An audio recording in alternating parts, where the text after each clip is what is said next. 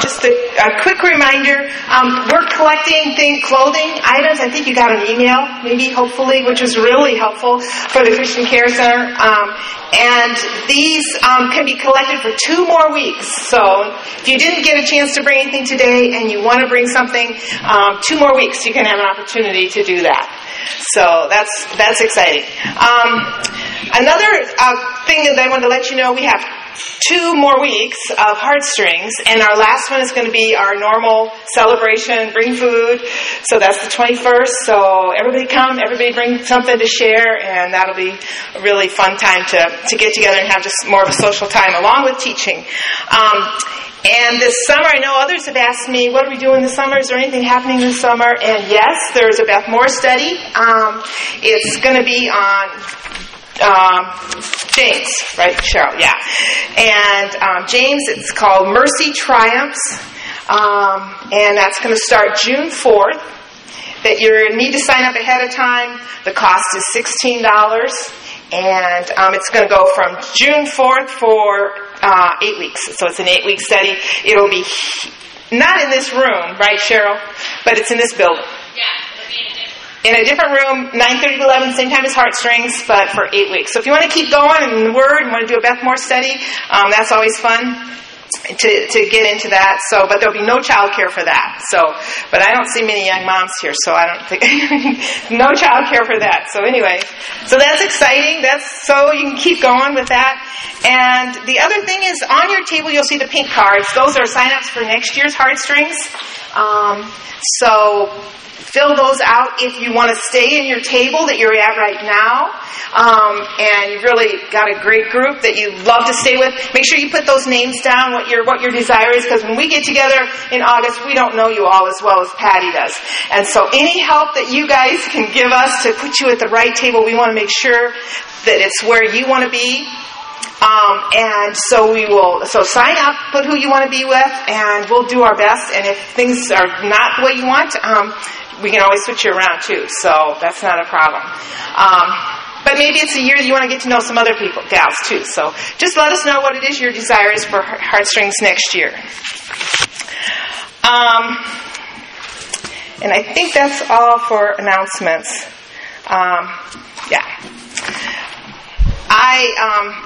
When I started working on this lesson, I was just sort of an emotional wreck through emotional season, and I really didn't have my heart in getting going to put this lesson together. It's kind of the end of the year, and I'm kind of wrapping things up. But it's an amazing topic for me to talk about. I just have such a desire to talk about the Holy Spirit, which is what we're going to talk about later. But I just couldn't get myself right in the right place. And I thought maybe some of you guys are in the same place. And so in order for us to get into the right mode, I thought it'd be fun to go on a little vacation together, just to take a little journey together. So your first question is for you to go back in your memories and discuss a fun vacation you took or a special memory that you had on one of your vacations. So go ahead and get started with that. On our vacation, the last full day of our vacation was especially memorable. We decided to take a float trip with a guide and fly fish on the Snake River. It was a spectacular day. We were to float the 21-mile strip called the Canyons. The sky was a brilliant blue without a cloud, and the temperature was warm. It was a perfect day to be on the river. We met our guide early in the morning, and we drove to the river, pulling the boat behind us. Upon arriving at the put-in, we helped our guide slip our boat into the cool, crystal clear water of the Snake River. The water was so clear that you could see the bottom and the beautiful, round, colorful boulders glistening deep in the water. I was positioned in the front of the boat. Our guide was in the middle, and Chris was in the back. We pushed off from shore and started floating down the river, our guide rowing and maneuvering the boat around any obstacles in our way, and hopefully to some memorable catches. At this point, I should describe a little bit about fly fishing. They call it fly fishing because the goal is to imitate how a fly or a bug would land and look on the water to the unsuspecting fish below. Your rod has a long fishing line on it, and you fly with a fly attached to the end. You whip the rod with the long line back and forth through the air until you can gently lay the fly onto the flowing water, just as if it was a real bug. The fly then floats down the river, hopefully getting the attention of the hungry fish below. The stretch of water that we floated that day was called the Canyons because of the spectacular rock cliffs lining the water. We were in the middle of the Grand Teton Mountains. It was a beautiful stretch of water with national forests all around. There were granite cliffs for stretches broken up by forested green pastures and grassy openings with tall birch and fir trees. Large bald eagles and golden eagles soared above, scoping out the river for fish to snatch out of the water. It was one of the most beautiful places that I've ever been. Our guide knows the river well, where the fish will be hiding, where they will be looking for bugs, and what type of bugs the fish look at this time of the year, or what the fish like at this time of the year. He not only steers the boat around the dangerous boulders sticking out of the water, but he also maneuvers the boat to where the fish may be lurking, and then instructs you in the proper technique to catch and land a fish. The guide watches the water with his trained eyes, can see when the fish rises to the top of the water and creates a distinctive ripple in the water, or when it turns right under the surface of the water and flashes its distinctive underbelly. To the untrained eye, this all goes unnoticed, but it's not missed by the attentive gaze of our guide. Chris and I, with rods in hands, we whipped our fishing lines back and forth, attempting to land our fly where the guide directed. Chris, being much more experienced, was much more proficient in it than I. I, however, had the choice position, the front of the boat. My fly would hit the water ahead of the boat, and before Chris's fly, it would be the first to float above the waiting fish. Being the novice that I was, many times my fly would just plop or flop into the water, scaring away any potential fish. But Chris and our guide were very patient with my many attempts at a perfect cast. If two people fish at the same boat, there needs to be a certain rhythm with the long fishing lines that are being flung, whipped back and forth. You need to take turns casting your lines. As the boat floats downstream, so does your fly, and it can only be in the water for so long before you have to pick it up and cast it again. If both Chris and I ended up casting at the same time, there was a very good chance that our lines whipping through the air would become entangled. We would then pull in our lines and our guide would untangle our mess, and this happened on many occasions. I would pull my fly out at the same time as Chris, and in an instant we would be a tangled mess. Our patient guide would happily untangle the mess and, if necessary, tie on a new fly. In time we developed a rhythm. I would cast and float my fly, and Chris would do the same with his fly, and then I would lift my fly after a successful drift and cast it again. Chris would do the same, casting to the places that the guide would tell us to. This rhythm continued as we drifted down the Snake River. Of course, the object is to catch some fish, and for the fish to hit your fly. In the crystal clear waters, you would have the advantage of actually seeing the fish rise and take a look at your fly and hopefully grab at it. It takes great patience to wait for the fish to grab the fly. My automatic reaction upon seeing a fish was to be so excited that I would immediately lift my rod before the fish had any opportunity to grab the fly. Our guide would applaud my attempt, but remind me that I needed to be more patient. After many misses, I eventually hooked a fish, and this is where it really gets exciting because the fish are very wise, and they have the advantage of knowing the river much better than you do. If you are not careful, they swim the opposite direction and can break free from your line. The object is to now keep tension on your line the whole time with one hand and pull in the line with the other, a very tricky feat for a novice such as myself. This can take some time, but eventually, if you're successful, you pull the fish close enough to the boat for your guide to slip a net under the fish and pull it into the boat. Upon landing the fish, there is much whooping and hollering and high-fiving and picture-taking. Everyone looks into the net at the beautiful fish and says, "What a beautiful fish." In the water, the fish look grayish-brown, but when you see it with the sunlight glistening off its body, it's a brilliant rainbow of colors. A gorgeous sight. The viewing is short-lived, however, as the guide very carefully removes the hook from the fish's mouth and gently lifts the fish from the net and lowers it back into the cool, clear water of the river. Yes, you do not catch the fish to keep them, but you catch the fish to look at their glory, and then you release them unharmed into the water. It's a great celebration for everyone on that boat, every individual catch to be remembered and talked about for all time. Our morning drifted away quickly as we floated along peacefully, interrupted periodically by the thrill of the catch. By noon, the day had changed from a cool, refreshing morning to the warmth of the afternoon sun. It was time to pull off the river and find a green pasture to refresh and relax.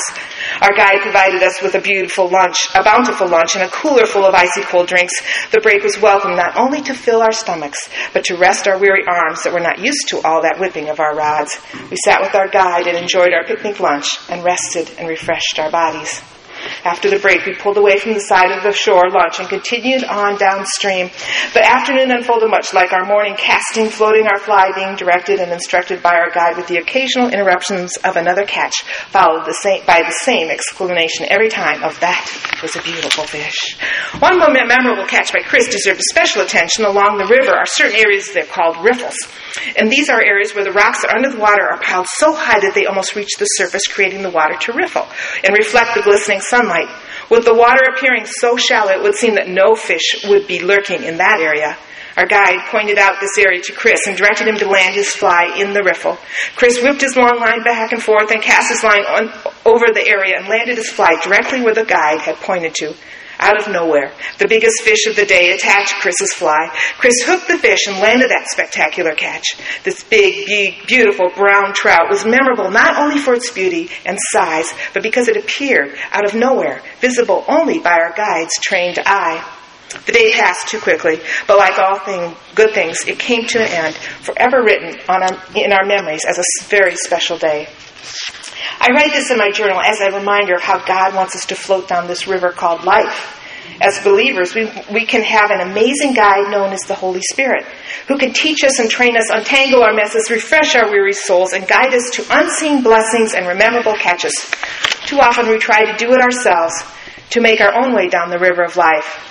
To our untrained eye, we crash into boulders. We snag our lines on low branches. We miss our targets, and we never catch the intended prizes that God has in store for us, all because we don't seek out the free gift of the Holy Spirit as our guide. I've been captivated by the thought of leading a Spirit-filled life. In the book of Romans 8, Paul is talking to believers, and he says in verse 6 that a life lived by the Spirit is life and it's peace. So many times I try to live my life by my own sinful nature, doing it my own way. Paul instructs us that this living only leads to death. He is talking to believers here, so I don't believe he is referring to spiritual death, but rather an unproductive life, one without eternal blessings or harvests. Contrast that with a Spirit-led life where Paul says we find peace and we find life. We have this source within us, each one of us, if we as believers choose to be led by the Holy Spirit moment by moment. I wrote this story in 2008, and as you know, Tad came down with cancer in 2009, and we struggled with that for 2 years. There's one thing I couldn't do with Tad when he was so sick, is I could not talk to him about anything spiritual. When Susan went there, he would say, "Don't go there, Mom, don't go there, Mom." And he had lots of conversations with Patty, but never with his mom, and it was my desire to talk to him about this. Well, the cool thing about the Holy Spirit is he had me write this story down, and Tad's absolute favorite thing in the whole world to do was go fly fishing with his dad. So a few months before he passed away, and I was just struggling so much, I remembered this story I had written down 3 years earlier. And then at the end of it, I took a little bit of liberty with David's words in one of his Psalms, but I added this at the very end. I said, "The Lord is my fishing guide, I shall not be in want. He makes me lie down in green pastures. He leads me beside quiet and riffled waters. He restores my soul. He guides me in paths of right living for His name's sake. Even though I float through the valley of the shadow of death, I will fear no evil, for you are with me. Your rod and your oar, they comfort me. You prepare a meal before me in the presence of my enemies. You anoint my head with suntan lotion, and my cup overflows. Surely your goodness and love will chase after me all the days of my life, and I will dwell in the house of the Lord." And I got to share that with Tad, and he listened to the whole thing, and I could hear what my heart was saying. And I really believe the Holy Spirit it gave me a story, and then gave me the ability to talk to Tad about that.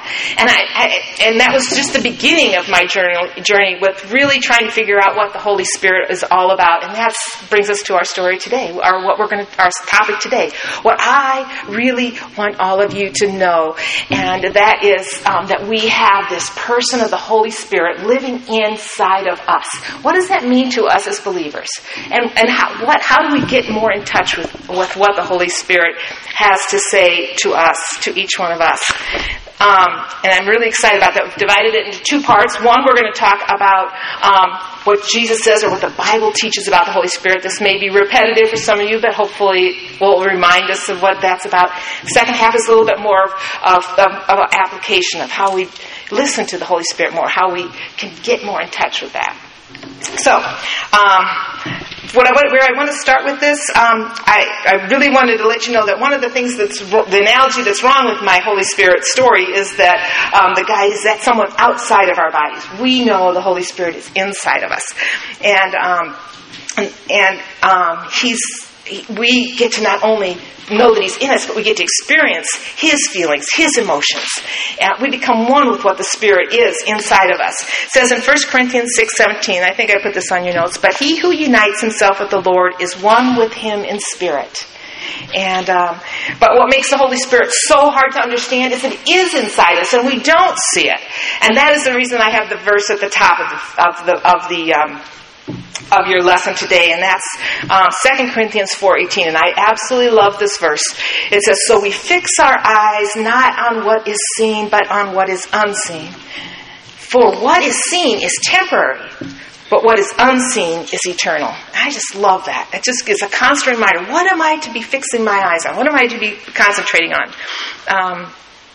So the first thing I wanted you to, just to start out, just ask around your tables, the first question is, how often do you think about the Holy Spirit? Just how often do you think about it? Just around your table. It's a very simple question, so go ahead and go.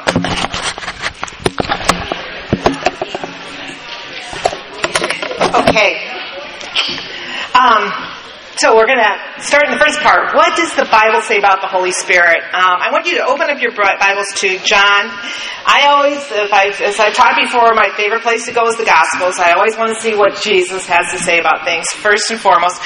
So go to John chapter 14. And while you're turning to that, it was brought to my attention I missed the first blank. I have lots of blanks today, so when I do that, you just let me know. But the first blank to fill in is we have this amazing guide with us every day, and that is the person. When you think of it as a person of the Holy Spirit. So, hopefully you can keep up with the filling in of the blank thing. All right, so we're going to turn to John chapter 14, and we're going to start in verse 10. And this is Jesus speaking. Now, Jesus talked most about the Holy. He's talked about throughout his ministry, but he hit us a lot with it at the end of his ministry. After walking with his disciples for 3 years, that's when he really got into teaching them about what is the Holy Spirit. And so this is right before the end of his life. And on John 14, verses 10 through 14, it says, this is Jesus speaking here, don't you believe that I am in the Father, and that the Father is in me? The words I say to you are not just my own. Rather, it is the Father living in me who is doing His work. Believe me when I say that I am in the Father, and the Father is in me. Or at least believe in the evidence of the miracles themselves. I tell you the truth. So listen up, ladies, it says. Anyone who has faith in me will do what I have been doing. Will be doing what I have been doing. He will do even greater things than these because I am going to the Father, and I will do whatever you ask in my name so that the Son may bring glory to the Father. You may ask me for anything in my name, and I will do it. So Jesus doesn't actively speak of the Spirit, but he talks about how he operates his life. It's how he does life. He says that the Father is in him, and because the Father is in him, he does his work through him, is what he says in verse 10. And then he goes on to say that those who have faith in Jesus will do even greater things. How's this possible? I want you to talk around your tables about this. It says, what do you think about the phrase, I tell you the truth, anyone who has faith in me will do what I have been doing. He will do even greater things than these because I am going to the Father. So talk about that a little bit. What do you think about that? Wow, what a promise. Greater things, he says, you will do than what I have been doing. Now, they don't know anything about the Holy Spirit this time. They're just hearing what Jesus is saying. He's about to he's about to face his death, and they've seen him do amazing miracles, and then now he says that they will be doing even greater things. They have to just be hanging on his every word as he's saying these things. But he goes on in verse 15. And he goes on and he says, if you love me, you will obey what I command. He says, if you love and if you obey, then you will obey me. And I will ask the Father, and he will give you another counselor to be with you forever, the Spirit of truth. The world cannot accept him. The world, the unbelieving world, those that do not love the Lord and do not obey him, the unbelieving world cannot accept him because it neither sees him nor accepts him. But you know him, for he lives with you and will be in you. On that day, you will, this is verse 20, on that day, you will realize that I am in the Father, and you are in me, and I am in you. So, what does Jesus say here? He says, one, that Jesus will ask the Father to send us the Counselor, the Spirit of truth. And two, and that's one of your blanks, we will know him, for he lives with us and he will be in us. The Spirit of truth will be inside each one of us. That's just got to be, for them, hard to even imagine what that's about. I mean, they see Jesus. He's this physical thing. What is he talking about, this Counselor that's going to come be in us? But what's so neat about it, it's the very same relationship that Jesus had with the Father, where the Father was in him, telling him what to do. Then we're going to have that same relationship where the Father's going to be in Jesus. Jesus is going to be tell the Spirit what to do, and that Spirit is going to be in us. So we're going to have that exact same experience that Jesus had. So let's read on in verse 14, verse 23. Let's jump to 23. If anyone loves me, he will obey my teaching. Now he says that again, so it's the second time. My Father will love him, and we will come to him and make our home with him. All this I have spoken while still with you, but the Counselor, the Holy Spirit, whom the Father will send in my name, will teach you all things and remind you of everything I have said to you. So this Counselor, this Holy Spirit, will teach, is the first word, as us all things, and then remind is the second word, us of what Jesus has said to us. In our case, we see it, what Jesus says it through the Word. So I've got another question for you. How often, when you're reading the Word and you're praying, do you sense that the Holy Spirit is teaching you?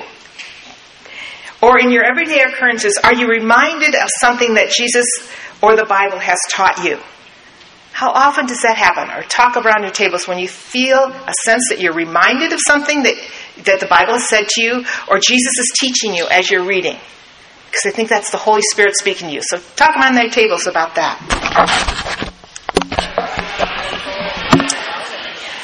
Okay. So Jesus has given his disciples a certain amounts of information, and then a little later he teaches us again about that. That we've been reading in chapter 14 in John. We're going to now skip on to chapter 15 or 16, verse 13, when Jesus speaks a little further, or 16 verse 7, John 16 verse 7. And I just want to make an interesting note here that that right between what Jesus taught in 14 and what he taught in 16 is chapter 15, and that's the chapter about what? What is that about? Do you know? Remaining in me. I just think it's just interesting to note that, because it's just put together so well. So how on the Holy Spirit. But so chapter 16, verse 7. This is what he teaches us further about the Holy Spirit. But I tell you the truth. So listen up, he says. It is for your good that I'm going away. Unless I go away, the Counselor will not come to you. But if I go, I will send him to you. It's this idea of Jesus sending us the Counselor, and he says it's for your good. How can they imagine that it can be for their good? Jesus is leaving them. He's telling them he's going away, but it is for your good that I'm going away, because I'm going to send this Counselor to you. They've got to just be shaking their heads. And then in verse 13 it says, but when he, the Spirit of truth, comes, he will guide you into all truth. He will not speak on his own. He will speak only what he hears, and he will tell you what is to come. He will bring glory to me by taking from what is mine and making it known to you. All that belongs to the Father is mine, Jesus says. That is why I said the Spirit will take from what is mine and make it known to you. So this is a new thought to them. The Spirit only speaks what he hears or what is known from Jesus. So the Spirit speaks what he hears from Jesus and from what Jesus has from the Father. I love this. It's the whole the Father, Son, and Holy Spirit together. That idea of the Father speaks to Jesus. Jesus speaks to the Holy Spirit. Then the Holy Spirit tells our spirits. And I just love that idea, that combination, that idea of the Trinity. And I just think that the disciples, what could they be thinking about this? And then he leaves. That's all we know that he teaches in John. He leaves. He's crucified. He's resurrected, and then he comes back, and he has more to teach them. But now he's not Jesus like they knew him before. He is the resurrected Jesus. So you can imagine they have got his full attention right now. He comes back, and we're going to go to Acts 1. So move forward into the book of Acts, and we're going to look at 4, starting about halfway through that verse, 4b.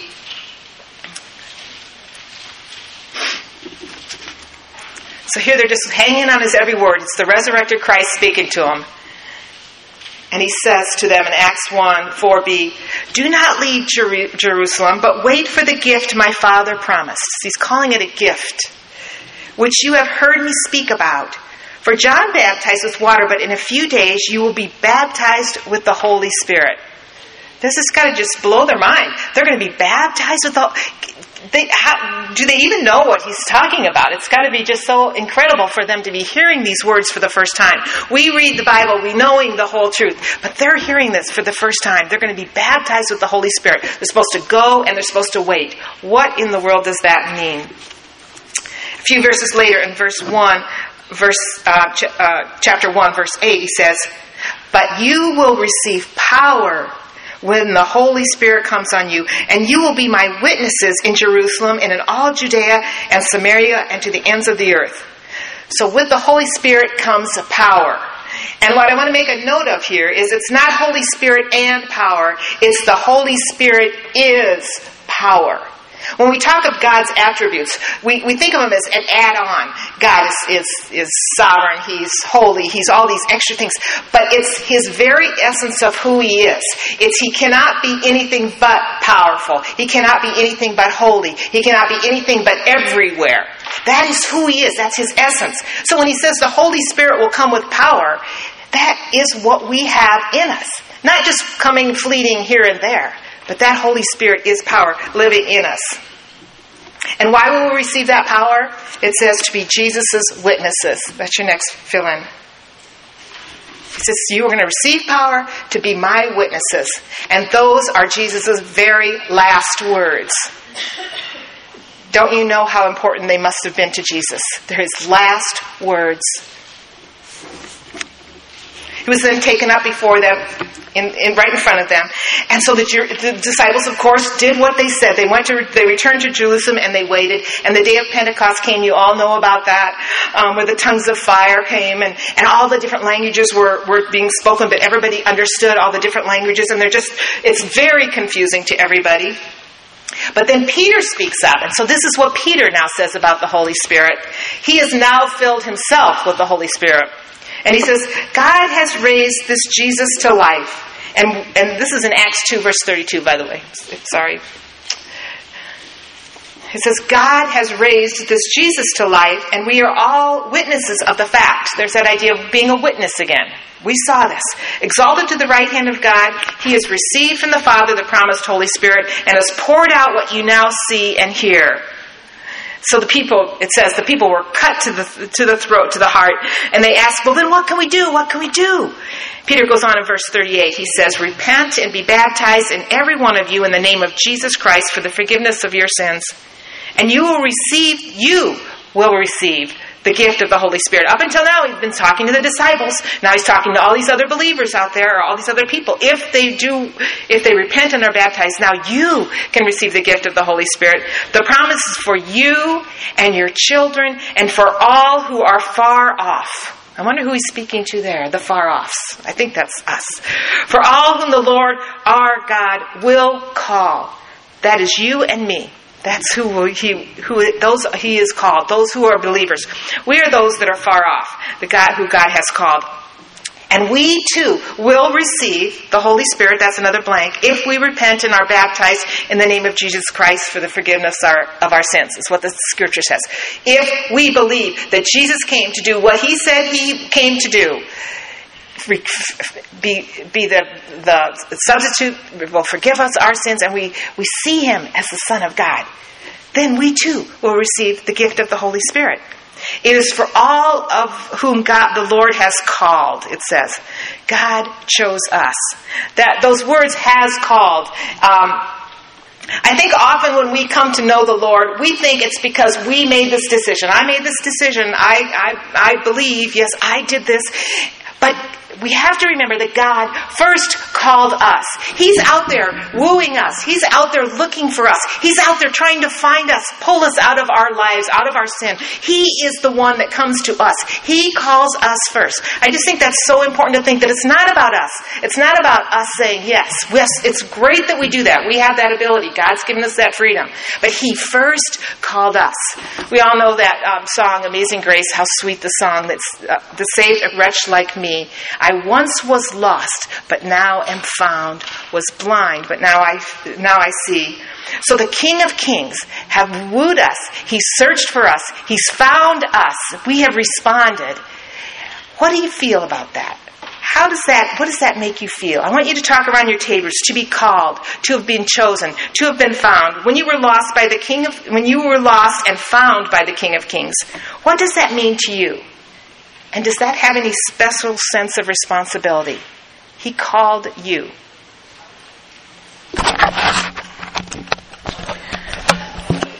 I think that is so terribly humbling to know that when we were out there lost and fumbling around in the world, God was wooing us. He was calling us. He was trying to get our hearts, trying to grab our attention. He's constantly doing that. That is so humbling to me to think about.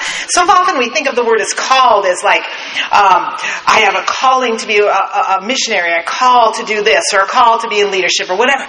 He calls all of us to be witnesses. That's what His calling is for all of us. He's wooed us and we've responded. I think that's really humbling, because we could be all out there lost like so many people in this world. Lately I've been coming to understand, or been thinking a lot about the humanness of God, or of Jesus. You know, we see Him as this, God is just this, we see his holiness and His godliness so often, but I've been really struck by the fact that He was fully human. He was fully human, just like you and I. And that's why I wanted to go to that passage earlier where it talked about how Jesus related to the Father. In a lot of ways, we are just like Jesus in that how do we, other than we're not God, obviously, but like Jesus went to the Father to understand who He was. We need to go to the Father to understand who we are. No different than Jesus. To become our full potential, we need to go to find out who He created us to be, is to go to the Father. Jesus, obviously, when He was born, there's no way He could have known He was the Son of God. He was an infant. He was a child. How did He figure that out? How did He get that information? He was a human. He was God, but He was fully human, the Bible teaches us. How did He figure that out? I think as He drew near to the Lord, He found out who He really was. The more time He spent with Him, how He kept going away. There would be so many things pulling at His heart, but He would go away. He would be all by Himself to find out who He really was. The human side of Jesus needed to do that. We, as humans, we need to do that too, to find out who we really are, who we really have been created to be. So, where am I going with this? I have no idea.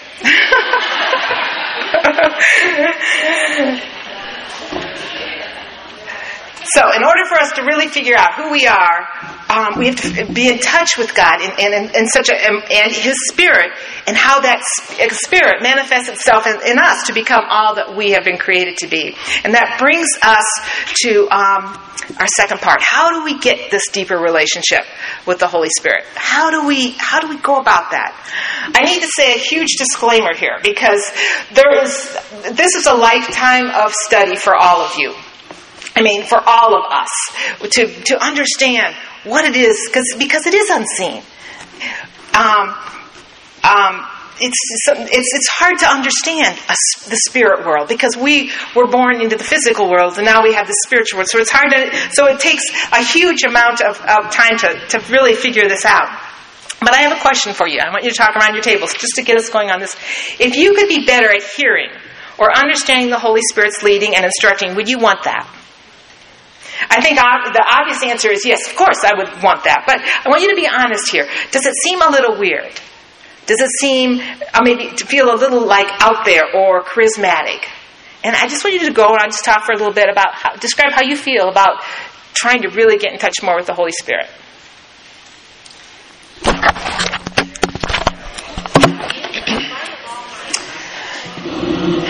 In 2008, my spiritual walk took a huge, giant step.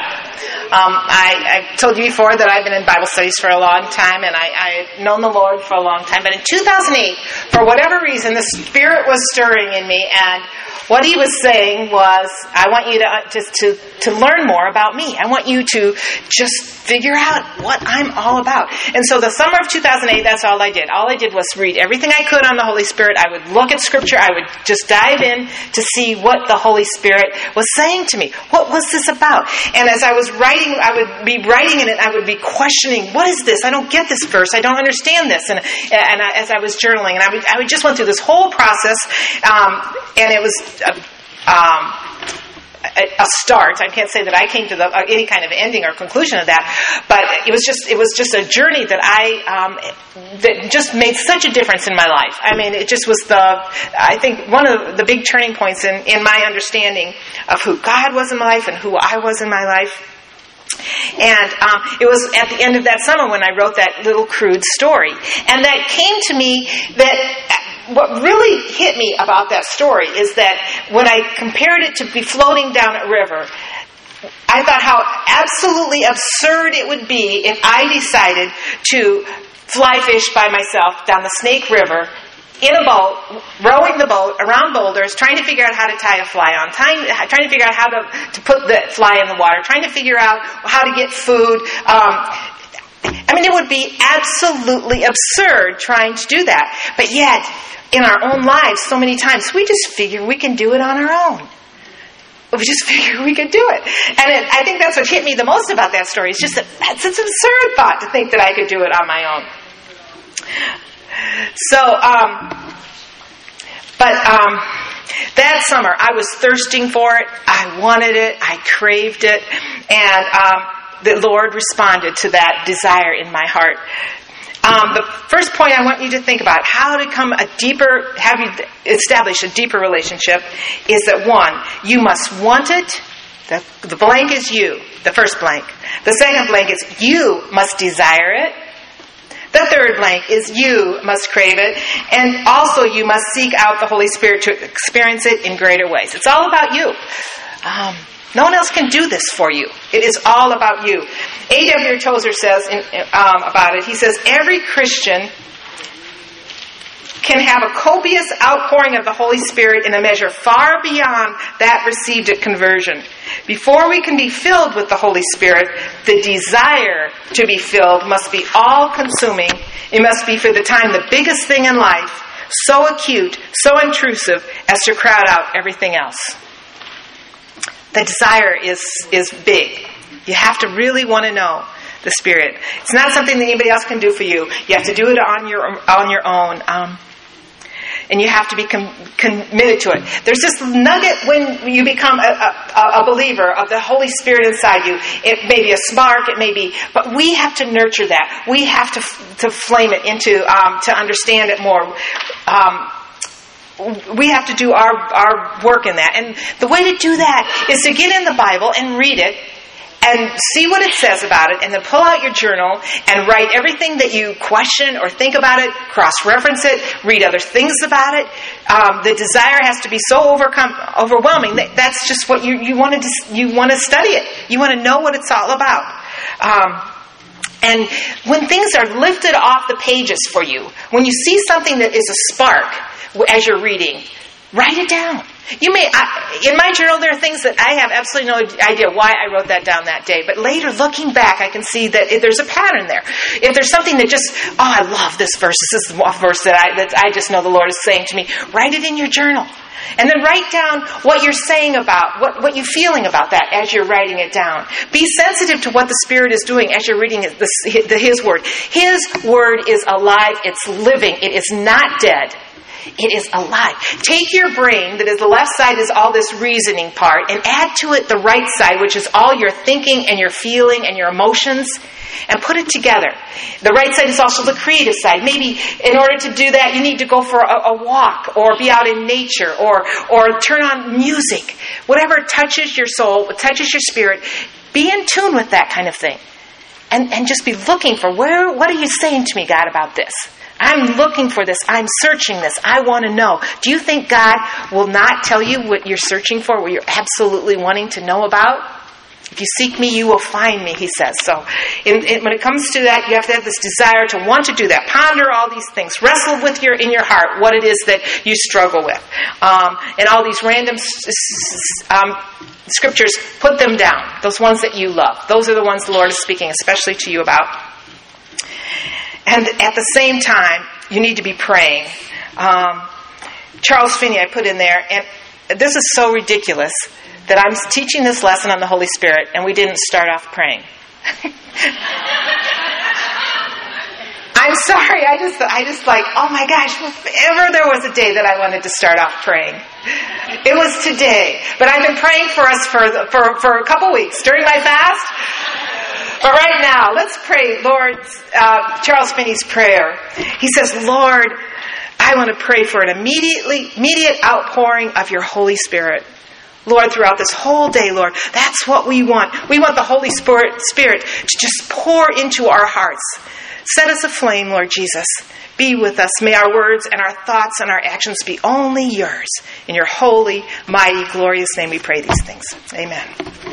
So, do what I didn't do. First, go to the Lord and pray that prayer. That particular prayer, as I was reading about it, they said just amazing things happened when you prayed that prayer, especially in a group setting. There was just amazing outpourings of the Holy Spirit. Pray for the immediate outpouring of the Holy Spirit to see what happens in your life. Henry Nouwen says, and it's another group thing that I have, your second point, quiet yourself in prayer and ask, is the blank, for the Holy Spirit's outpouring. Ask. Ask and it'll be given to you. That's what Jesus said in his saying, don't you think this is one of the things he wants to give you more than anything? Ask for the Holy Spirit's outpouring. Henry Nouwen says, without solitude, it is virtually impossible to live the spiritual life. And at some point, you have to stop looking outside sources, to what books say, maybe even to what the Word says. And you have to sometimes just sit in your own quiet moments of solitude and see what the Lord is saying directly to you. It's all about connecting with the mind of Christ.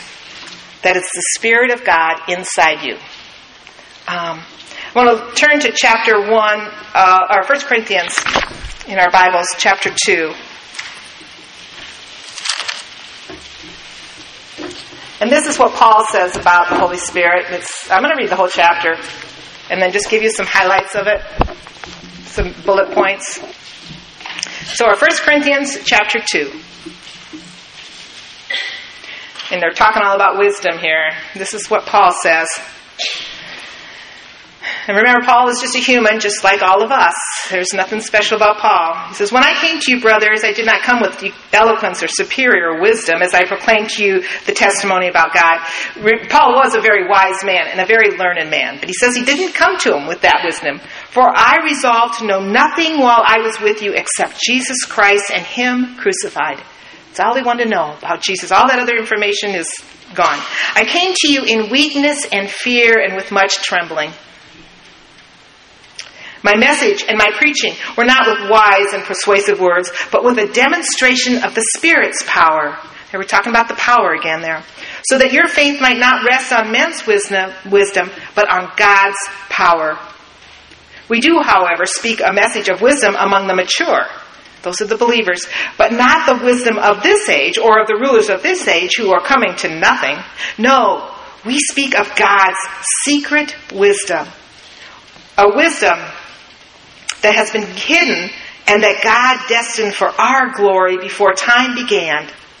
None of the rulers of this age understood it, for if they had, they would not have crucified the Lord of glory. However, it is written, I love this, for no eye has seen, no ear has heard, no mind has conceived what God has prepared for those who love Him. But God has revealed it to us by His Spirit. The Spirit searches all things, even the deep things of God. For who among men knows the thoughts of a man except the man's spirit within him? In the same way, same thing. No one knows the thoughts of God except the Spirit of God. We have not received the spirit of the world, those, the unbelievers. We don't have that spirit, but the Spirit who is from God, that we may understand what God has freely given us. This is what we speak, not in words taught us by human wisdom, but in words taught by the Spirit. Express spiritual truths in spiritual words. The man without the Spirit does not accept the things that come from the Spirit of God, for they are foolishness to him, and he cannot understand them because they are spiritually discerned. The spiritual man makes the judgment about all things, but he himself is not subject to any man's judgment. For who has known the mind of the Lord that he may instruct him?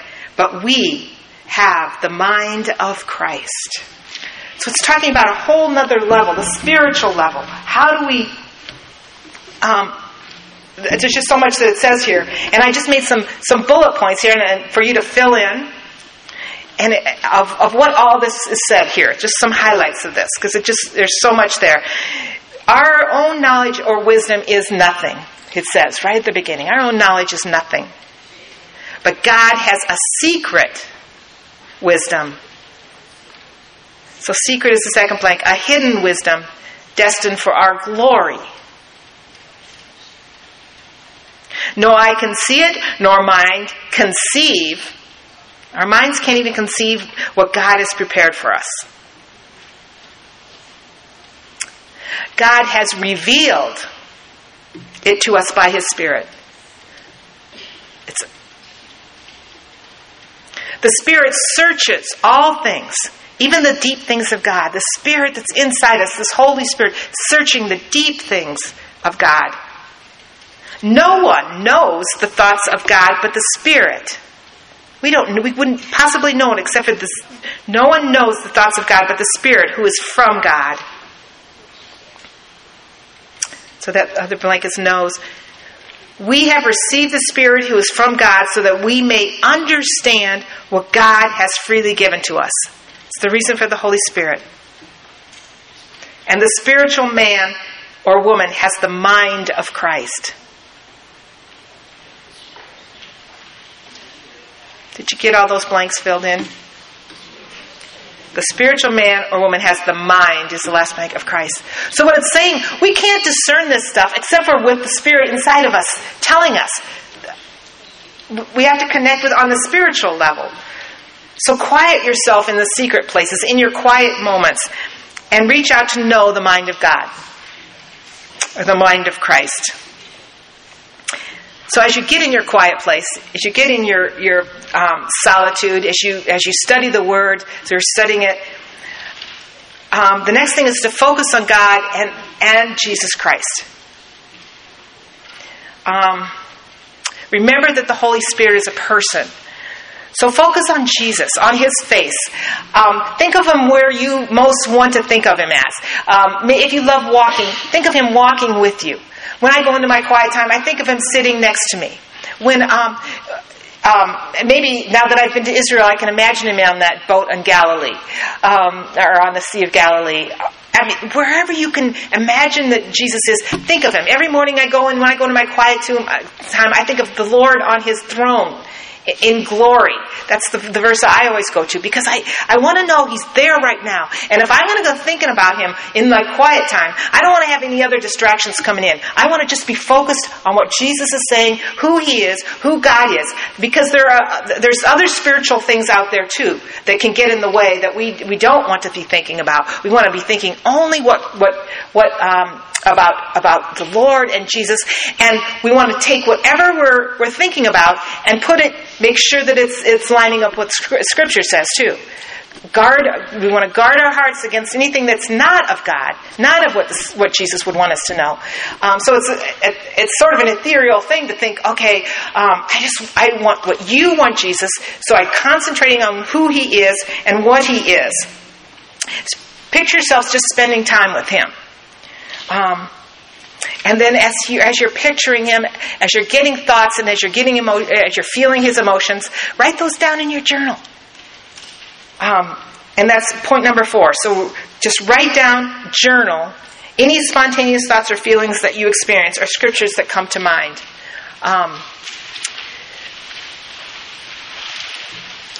Be thinking about but making sure that what you're thinking is lining up with Scripture, and see where the Lord takes you with this. It's really been exciting for me to dwell on some of my spontaneous thoughts, and as I've been doing this, as I've been journaling, as I've been writing down what I see in Scripture, as I've been reading, every once in a while I'll get just a couple words, and they'll come to me and I'll start writing about that, and I will make a poem, or I'll do whatever creative thing. But it's just been so fun to see, because I don't know where those 2 words are going to go. A couple weeks ago I read the what if. That was all the words that I got. I just thought, I just felt that the Lord wanted me to write about what if this was our last day. And so I started writing it, and it's like as I was writing, it became out on the page. It wasn't me writing, it was what I just felt, it just kind of flowed out. I've done this with emotions too. I'm struggling with something that I'm very sad about something, so I will start writing about it. And I will put it in my journal, and I'll say, I just can't stand this. This is just driving me nuts. I will start writing about, what do you think, Lord? What do you want me to think about this, Jesus? And there'll be a process where, as you continue to just concentrate on what Jesus is saying to you, what's in your heart, you can solve your problems by writing them out. It's like giving the spiritual world something physical. And the beautiful thing about it is that you can go back and you can look at it later and you can say, I think the Lord was saying this to me. I think He was trying to teach me about being patient. I think He was trying to teach me about how I just need to be attached to Him. I don't need to be attached to anything else. It's just an amazing way, as you journal about what's going on in your life and you're sensitive to what the Lord is saying, to see where it leads. Just where does it flow? Where does it go? And one of my favorite verses that I've loved since I remember reading it 33 years ago when I first became a believer is John 7:38, and it says, "Whoever believes in me, as the Scripture has said, streams of living water will flow from within him." I just love that idea. John goes on in verse 39 to explain what Jesus meant by that. He says, "By this He meant the Spirit, whom those who believed in Him were later to receive. Up to that time, the Spirit had not been given, since Jesus had not yet been glorified." So He's talking about the Spirit. Out of our hearts will flow these rivers. Out of our bellies, some verses say, will flow rivers of living water. I want you to ask a question around some of your tables, some of your experiences. Have you experienced this bubbling up, this living water flowing without you, from within? Can maybe just one or two of you around your tables talk about a time when you feel like the Lord is really bubbling up this idea. He was really making me aware of this issue or whatever it is. And maybe someone that hasn't spoken. Or, I know this is a really touchy subject, so maybe some of the more quiet ones wouldn't want to talk about that, but just think about, is there any one or two of you around your tables that can talk about a time when you felt that the Lord is really working in your heart and bubbling up an idea or a thought? So, go ahead. Is that clear?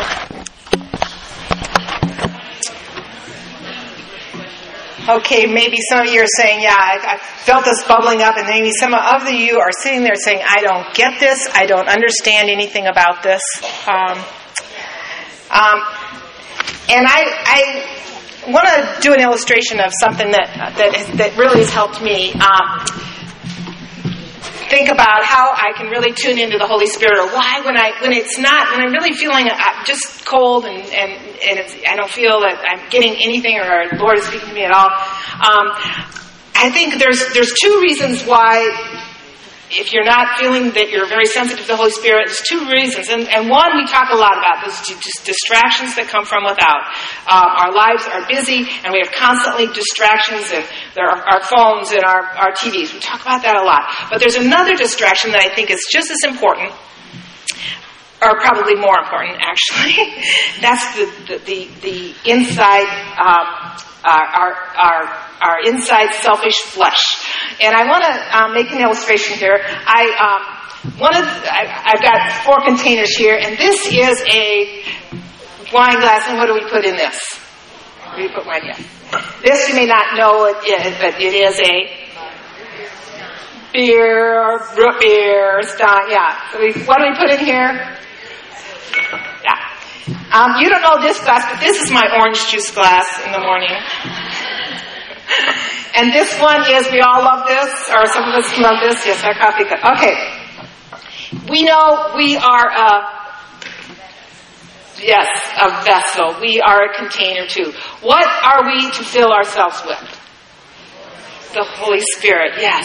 Okay, so now if I take a wine glass and I fill it halfway filled with wine, and then I take a little bit of beer and I fill it a little bit of beer, and then I put a little orange juice in there, what does this taste like? It's disgusting.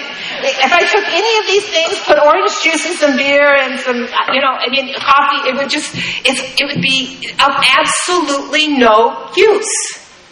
The same thing happens when we put so much of ourself, and all we're thinking about is our self-interest, our self-control, our selfish desires.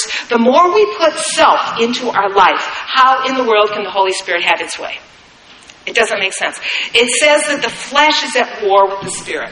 And it literally is. How in the world can we really hear if we're always thinking about our own selfish desires? If our will is our will and not God's will, how in the world? It's so diluted.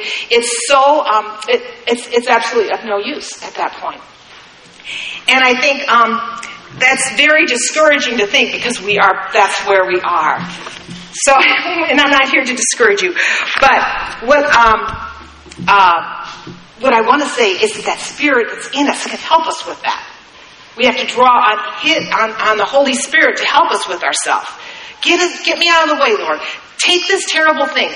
Repent of whatever it is. My selfish desires. These things that are getting in the way of you.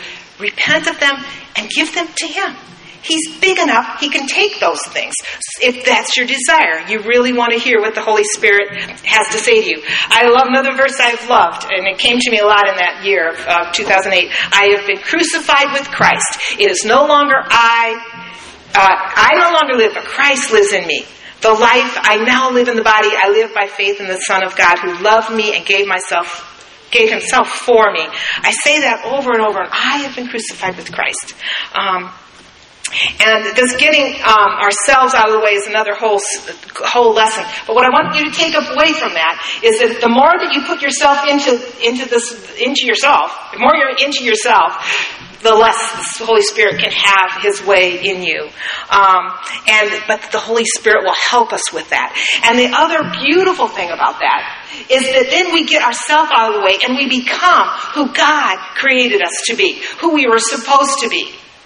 I read this book recently, The Mud and the Masterpiece. I may have mentioned it before, but God has created us to be masterpieces, and we're just all muddied over messes.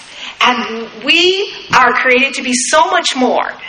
And the way to find that out is to get ourselves out of the way and think more of what the Holy Spirit has to say. Question for you here: is this worth it? This struggle, this listening to the Holy Spirit, this work that you need to do, this giving up of yourself, is it worth it to you? I want you to decide. I just read through chapter 2 Corinthians, and you can do this later at your own leisure if you'd like. But 2 Corinthians chapters 3 and 4, and these are some of the highlights that I put on your notes. What they said here. You yourselves are our letter written on our hearts, known and read by everyone.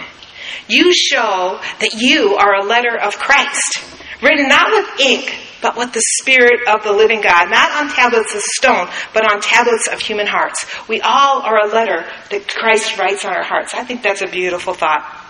Not that we are competent in ourselves to claim anything for ourselves, but our competence comes from God. That idea, you can't row your boat yourself and be a fly fisherman. You can only be competent in what God wants you to be. He has made us competent as ministers of a new covenant, not of the letter, but of the Spirit. For the letter kills, but the Spirit gives life. Will not the ministry of the Spirit be even more glorious? It's talking about how glorious this will be. How much greater is the glory of that which lasts. This glory of looking at the Holy Spirit, that's so much, it's eternal. But whenever anyone turns to the Lord, the veil is taken away. Now the Lord is the Spirit, and where the Spirit of the Lord is, there is freedom.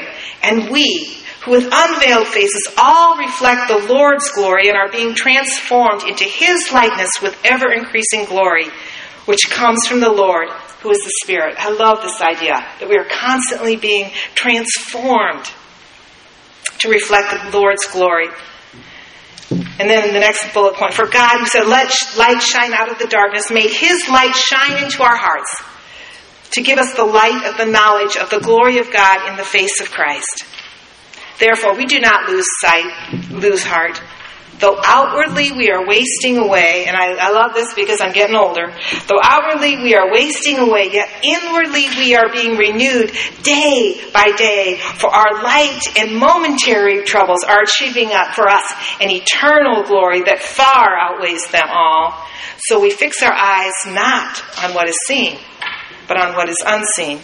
For what is seen is temporary, but what is unseen is eternal. I just love that. I put some further reading that if you want to look at just some of the books that I just had looked through at different times. But I want to read out of one of them, Andrew Murray, and all of the. I don't know. I just want to read this to you. Whenever mention is made of Jesus as our keeper, Jesus is going to keep us in the Holy Spirit. It is often difficult to believe that we who are on the earth can really know ourselves to be always without interruption in His hands and under His power. How much clearer and more glorious the truth becomes when the Spirit reveals to us that Christ is in us. He is in us, not only as a tenant in a house or water in a glass, but rather like the soul is in the body, moving every part and never separated from each other. Yes, Christ dwells in us. He's penetrating our whole nature with His nature. The Holy Spirit came for the purpose of making Jesus deeply present within us. The sun is high in the firmament above me, and yet by its heat it penetrates my bones and my marrow and quickens my whole life. Likewise, the Lord Jesus, who is exalted high in heaven, He penetrates the whole nature by His Spirit until all my willing, thinking, and feeling are moved by Him. Once this fact is fully grasped, we no longer think of any external keeping through a person outside of us in heaven. We become convinced that our life is quickened by one who is in a divine manner occupies the heart. Then we see how naturally, how certain, and how blessed it is that the indwelling Jesus keeps the blessing and always maintains the fullness of the Spirit. Jesus is the one that the Holy Spirit keeps us. Brethren or sisters, is there anyone among you who is longing for this life and the fullness of blessing, yet you're afraid to enter into it because he does not know how to persevere? Jesus will make this blessing continuous and sure. Is there any one of you who longs for it and cannot understand wherein the secret lies? The blessing is this.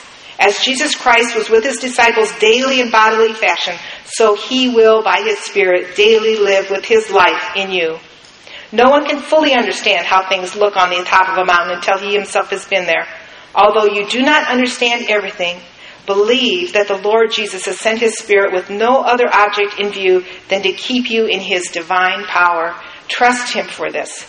Let all burdens be laid aside to receive this blessing from Him as a fountain, which He Himself will cause to spring up in you into everlasting life. Let's pray. Father, amazing to think that your Spirit lives within us. Just so hard to grasp that reality. But Lord, you promised it when you were here on the earth. You told us this was your truth.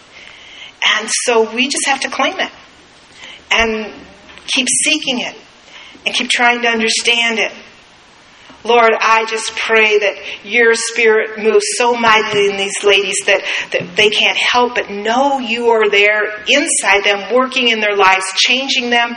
For I know everyone in this room can see how you have already changed them in amazing ways. Lord, help us to keep growing. Help us to keep seeking your face. Help us to keep understanding how amazing your love is for us and how you have so much more for us than what we even can think or imagine. I pray, Lord Jesus, that you just be with all of us. In your holy and mighty and glorious name we pray these things. Amen. Well, hope you all have a happy Mother's Day, happy Grandmother's Day, and it's fun being together.